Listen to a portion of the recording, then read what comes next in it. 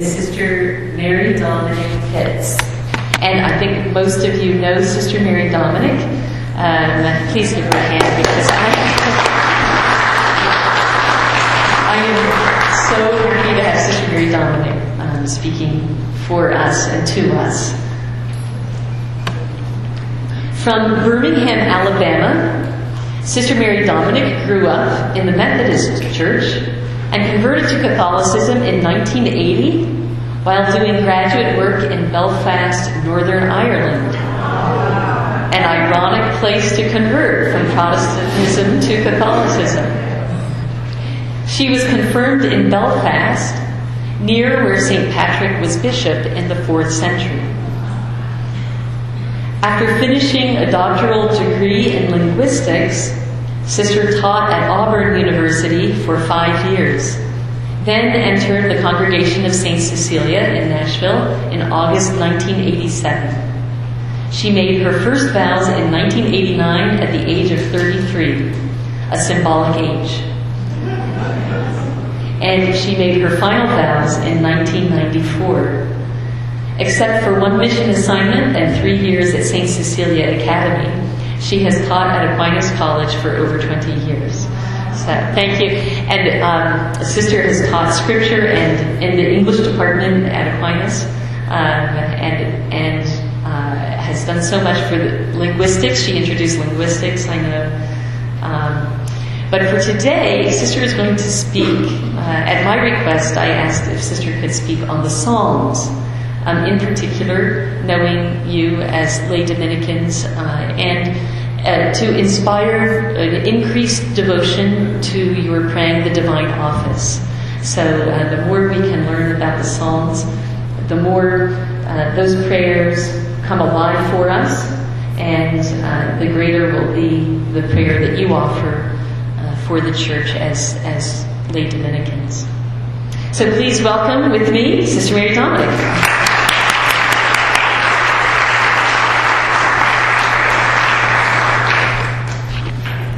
Of the office, I had meant to ask you to bring your office books, but I think that this will be clear enough from the slides.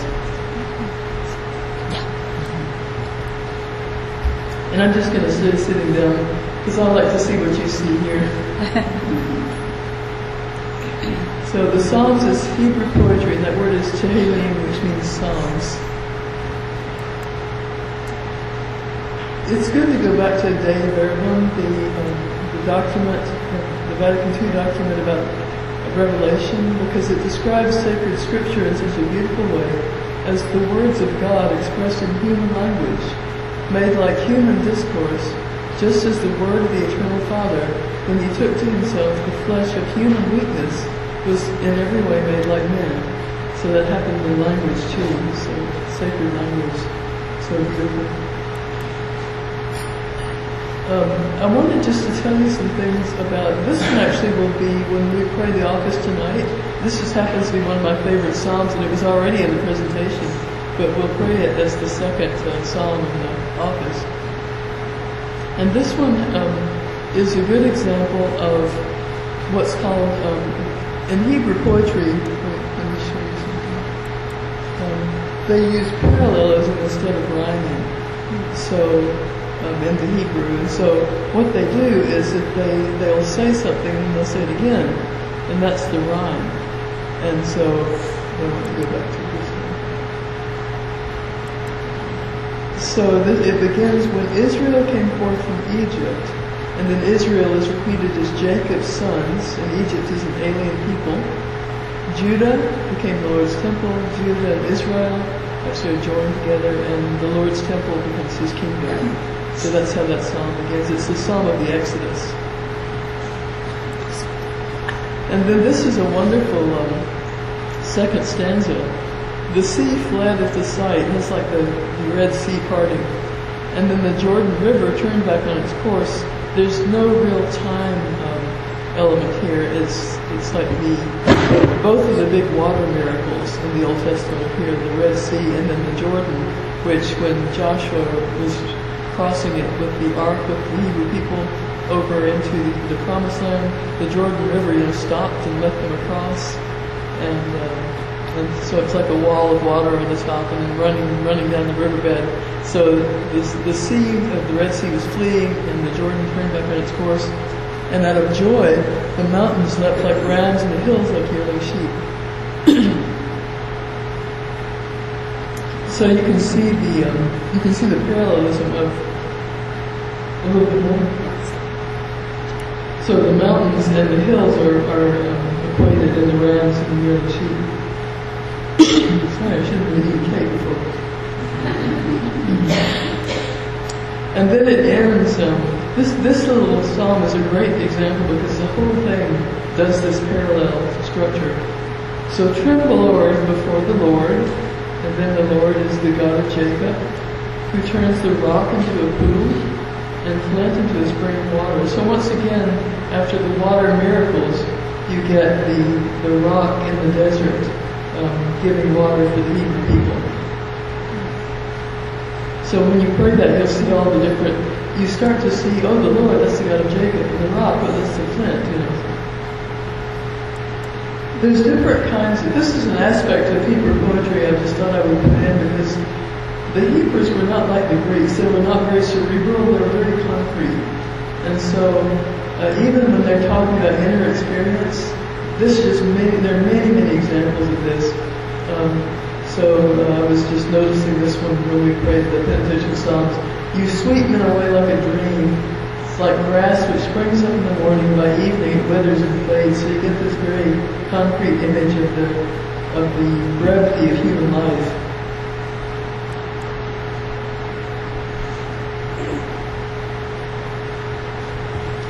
One thing that they like to do, I've always thought that this was kind of cute, was that they divide the body into the different parts when they're talking about. So there's a lot of talking about your lips. I mean, we wouldn't say that kind of thing. We would just say to talk or speak, but they said something is on your lips or in your mouth or in your throat. So I think that's a really amazing one. And there's several more I found. Rescue me, and my tongue shall ring out your goodness. Open my lips, and my mouth shall proclaim your praise. They have all the parts of your mouth there. Mischief and deceit are under his tongue, so you have the bad guys too.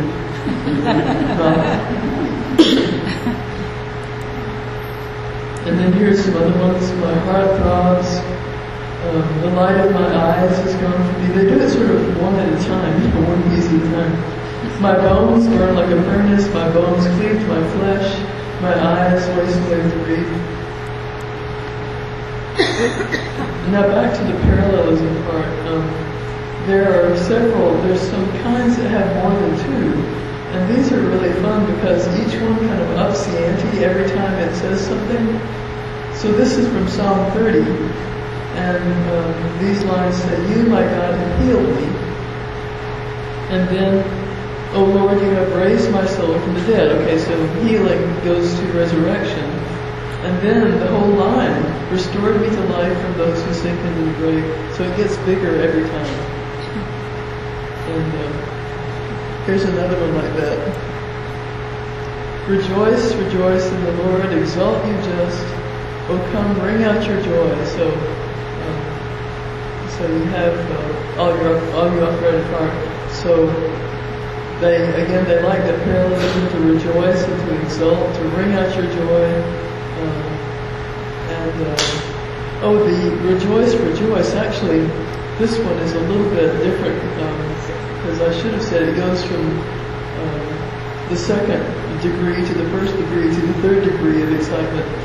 Because anytime that Hebrew of any kind repeats words like rejoice, rejoice, that means more of it. Because they didn't have comparative and superlative and adjectives or verbs or anything like that, or the equivalent. So they would just say it twice. And one of my favorite psalms is what I'm going to show you next month in the Psalms of Ascent. Is the Psalm 126, and that's the one they go out full of tears, carrying seeds for the sowing. They come back. And there's another one that says, prosper the work of our hands, O Lord, prosper the work of our hands. So anytime it repeats itself, And that one that we did,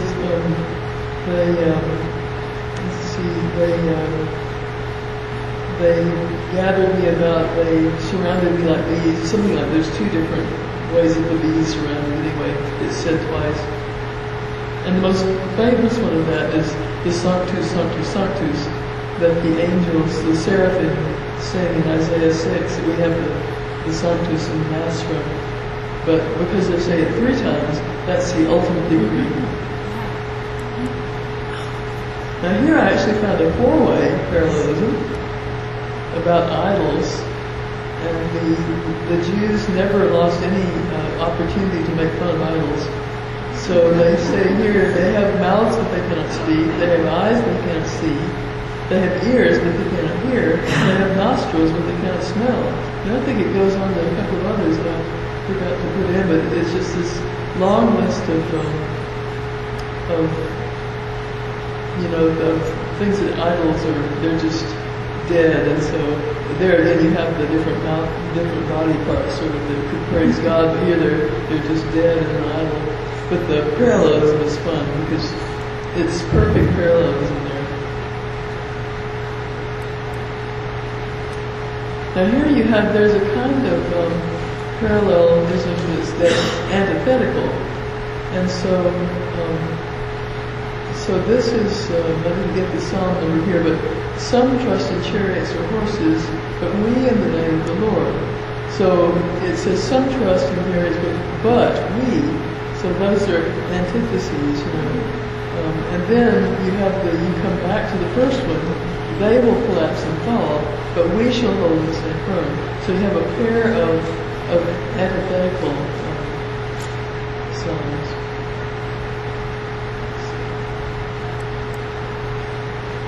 And this is the third type of Hebrew where you get the 2 different lines of the verse. So this one is called a progressive. It has other names, but this makes the most sense. And in this one, it's not that they're not the same thought, but rather the thought in the first half of the verse is developed further in the second, so it goes farther on. Your favor had set me on a mountain fastness. Then you hid your face and I was put to confusion. So those obviously are neither the same or opposite, but the second one goes on from the first one. And then Psalm 115, their makers will come to be like them, and so will all who trust in them.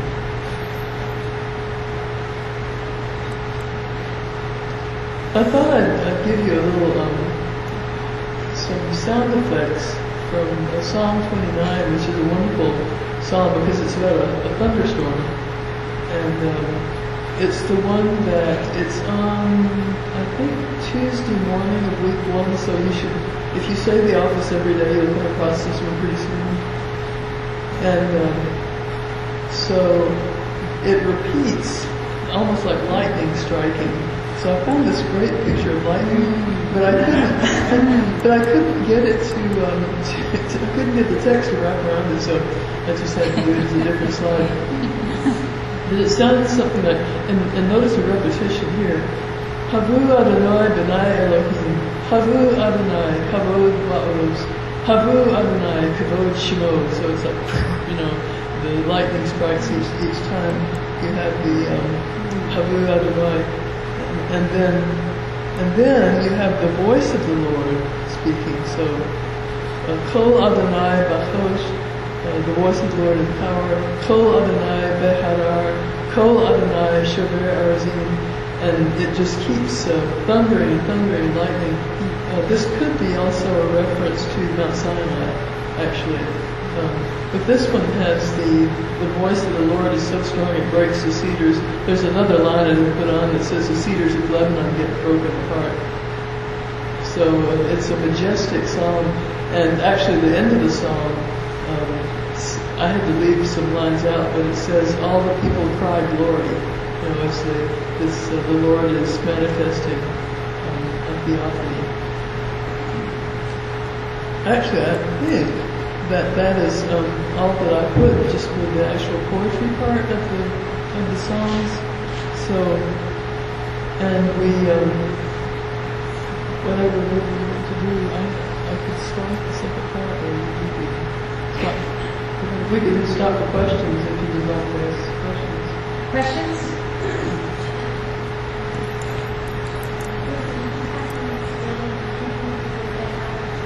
Yes.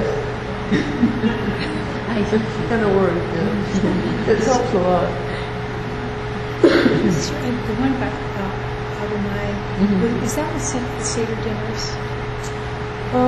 Probably they say that Adonai means Lord. Okay. Yeah, Adonai means Lord, and then Elohim means God, or gods. It's actually a plural. It's a technical plural that is used as a singular. And then there's a sacred name of God that appears in the scriptures that Orthodox Jews never say. And my teacher was so reverent. She was, I think, she might have been a survivor of the concentration camp. She was a Lithuanian Jew, and her husband had been a rabbi, and her father had been a rabbi, and her son's a rabbi. I think she's passed on since then. But she had such a love for the scriptures that I never say the sacred name of God either. So, I can maybe type it on the next one next month so you can see what it looks like. I'm not going to say it. So, but as a matter of fact, the bishops asked that the sacred name be removed from our hymns. Yes, they did. Yeah. Yes, and the Holy Father, Pope Benedict XVI, I think he was the one behind that. For the bishops asked that we remove the sacred name from our Catholic hymns. Yeah. So that we would. And maybe not just because it's offensive to Jews for us to say the word out loud, but just for we shouldn't be saying the name of God out loud. It's His sacred name, and when you say someone's name, the Jews believed, and there's something to this too, that we have a sort of power over other people. But the word doesn't come close to that. Yes, it's the actual Jewish. It's the same word. So I have read that it's like a very, very ancient form of the word to be, the verb to be, which is a perfect name for God because He's being joins existence, and St. Thomas explains it. And it's like the ancient Jews knew this without, even thinking about it. It's just that the existence and the essence of God was so joined in this name.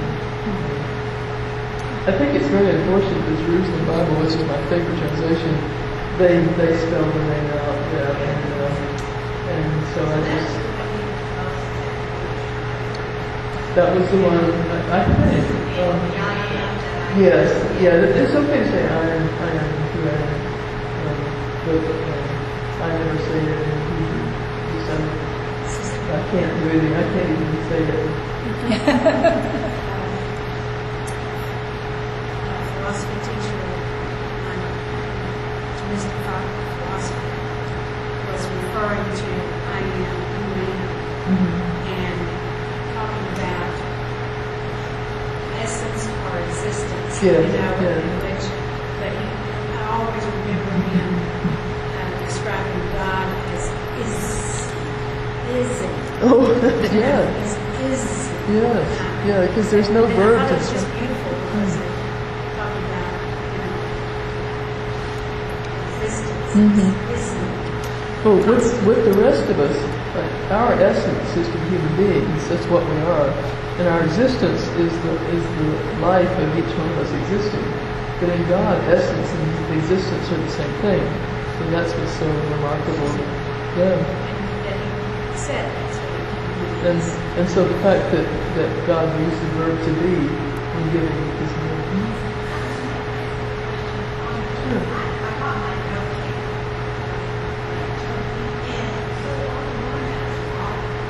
Yeah. I just said that I think the parts of the body praise God. Usually. I mean, they have enemies doing it too, like the malice under the tongue. But they don't use the word for talk and speak so much as just saying such and such is on my lips or in my mouth.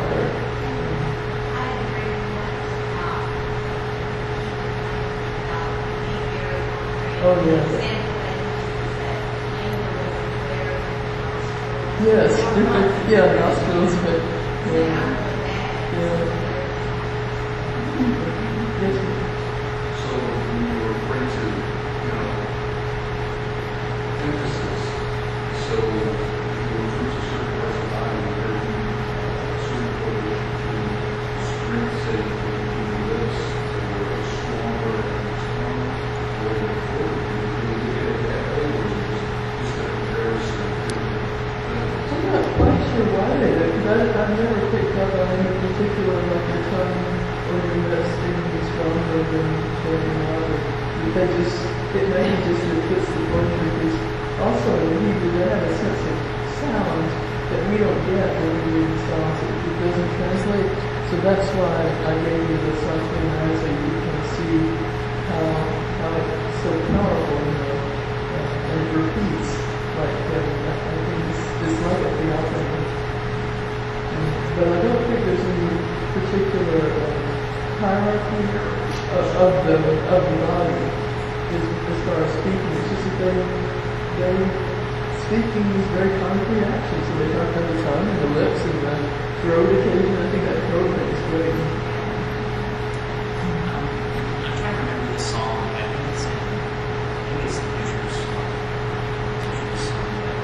A lot of the songs will talk about the mountain compassion. But in these locations that just recur over and over. Do you want to know where those are?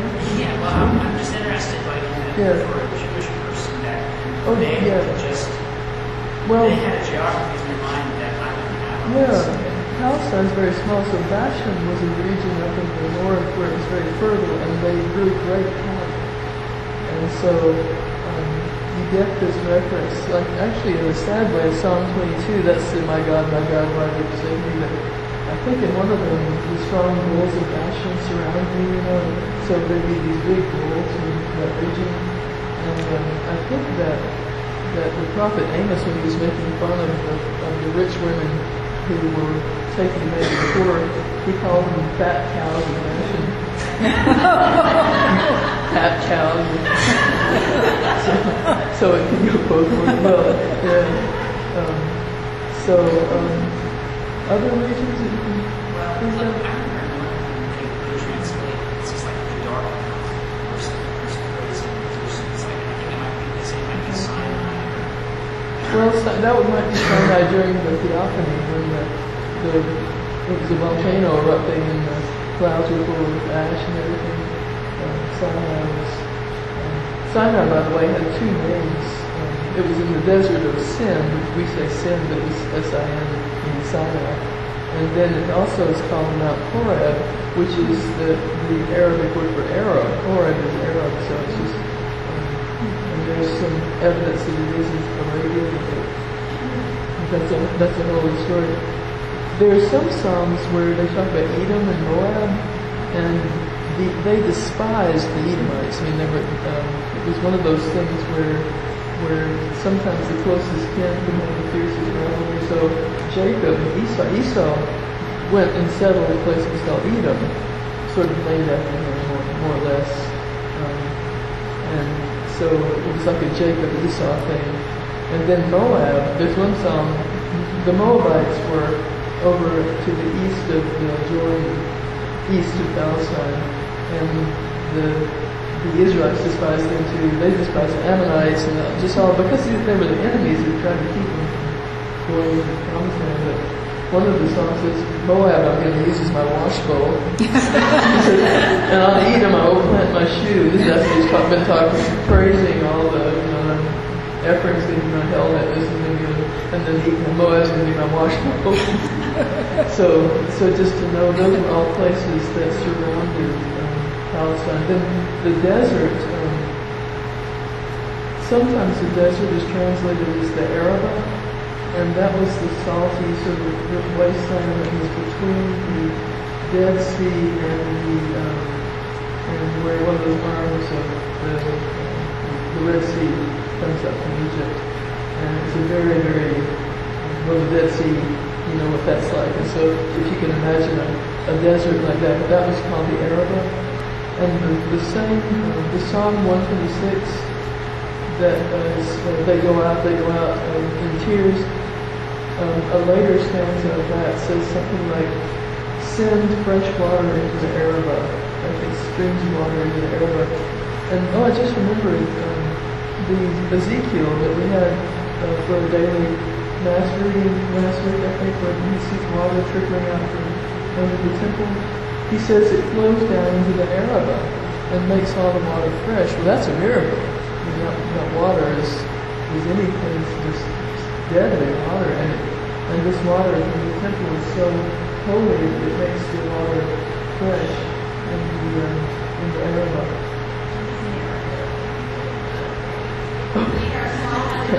No, this is all just randomly.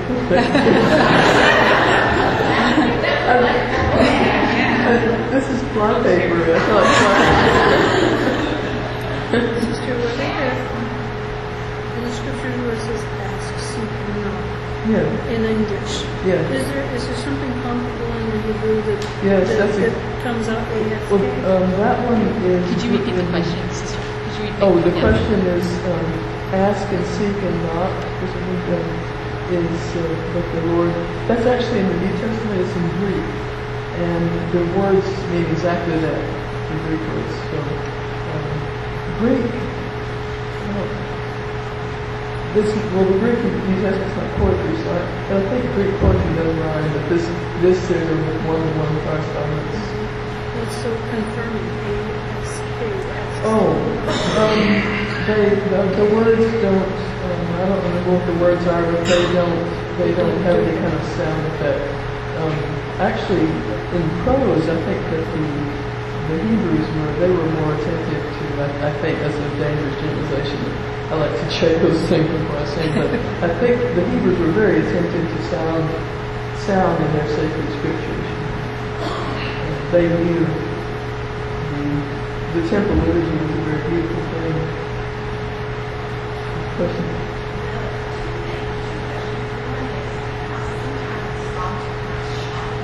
Yes. Yes. I know. Yes, that kind of visceral convincing, and which seems very unlawful. Christians. No, I get it. Yeah, and the second thing is I've heard scholars talk about the great that some people believe that Jesus might have sang the whole song 22 on the cross. And I wondered, like when Jesus and his apostles sang a hymn at the end before he went to his and then it looks like he sang a hymn on the cross, that at least part of his final verse was floating from the song. Must the songs be exclusive to the Lord? Were they all set to music and everyone knew them very much as we know them? Probably so. Many of the songs give you the melody, the name of the melody. It says, this is supposed to be played to the hymn called The Lilies, that the choir master says such and such. So yes, I think that a good Jew, a male who made his bar mitzvah and so on, they would in the synagogue, they knew it because they learned things by heart.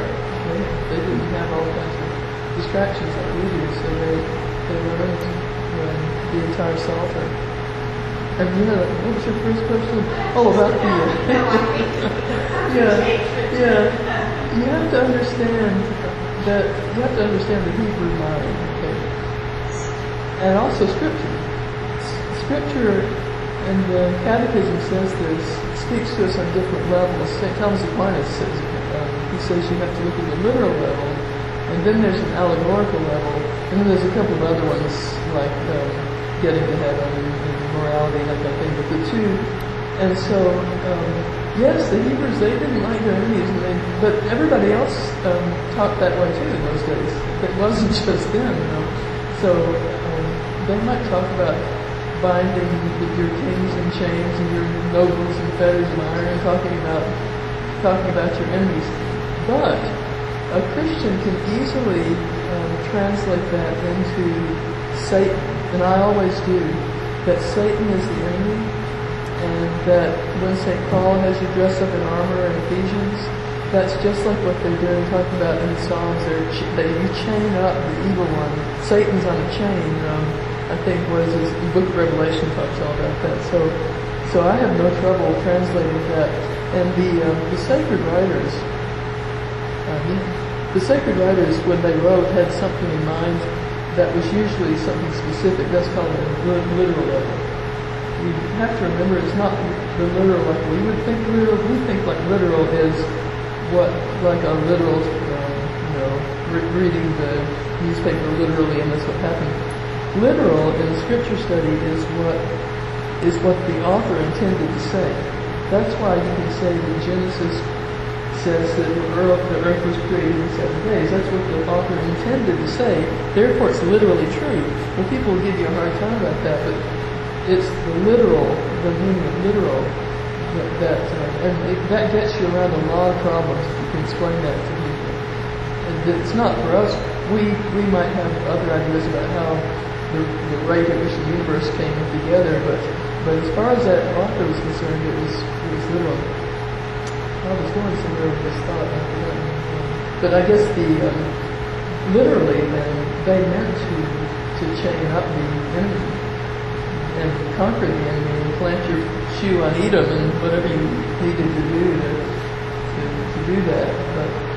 But now we have the new dispensation and Satan is the enemy. Satan is the enemy. Yes, sir. One of the songs, I think it's the By the Waters.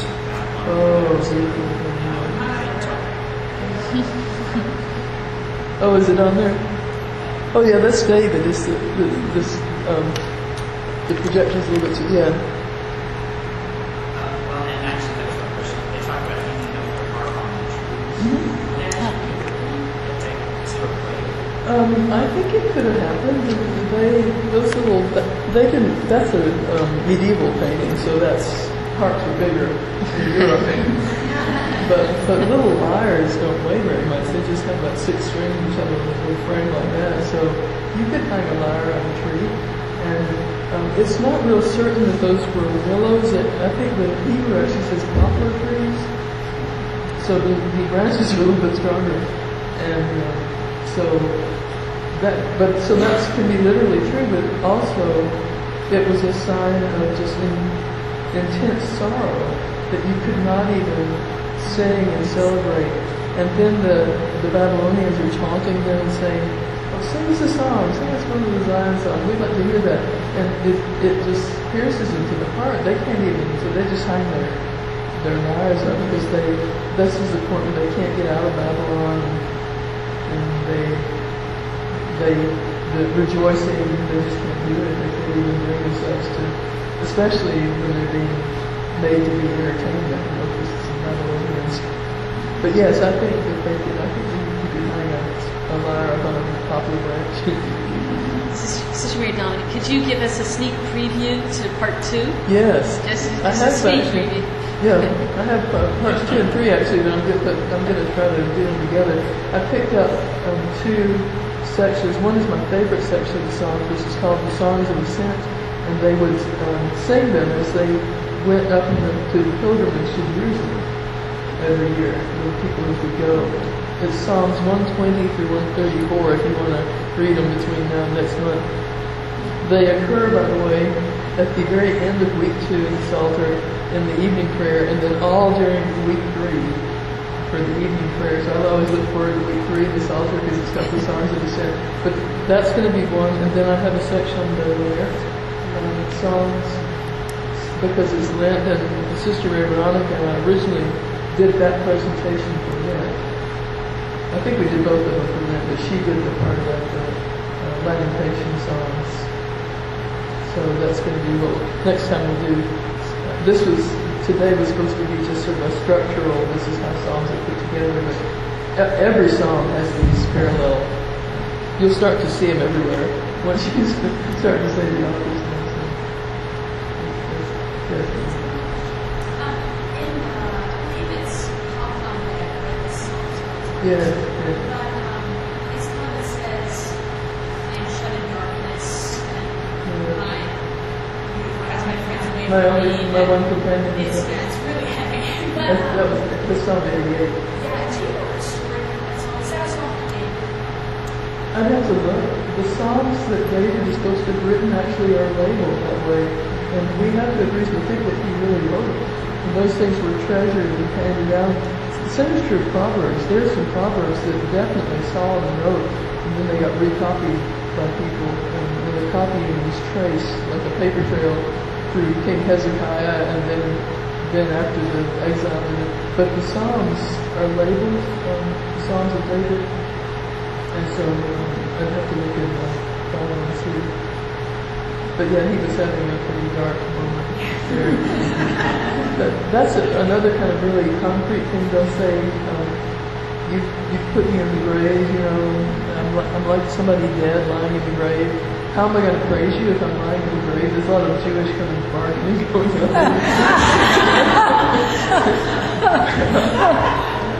So,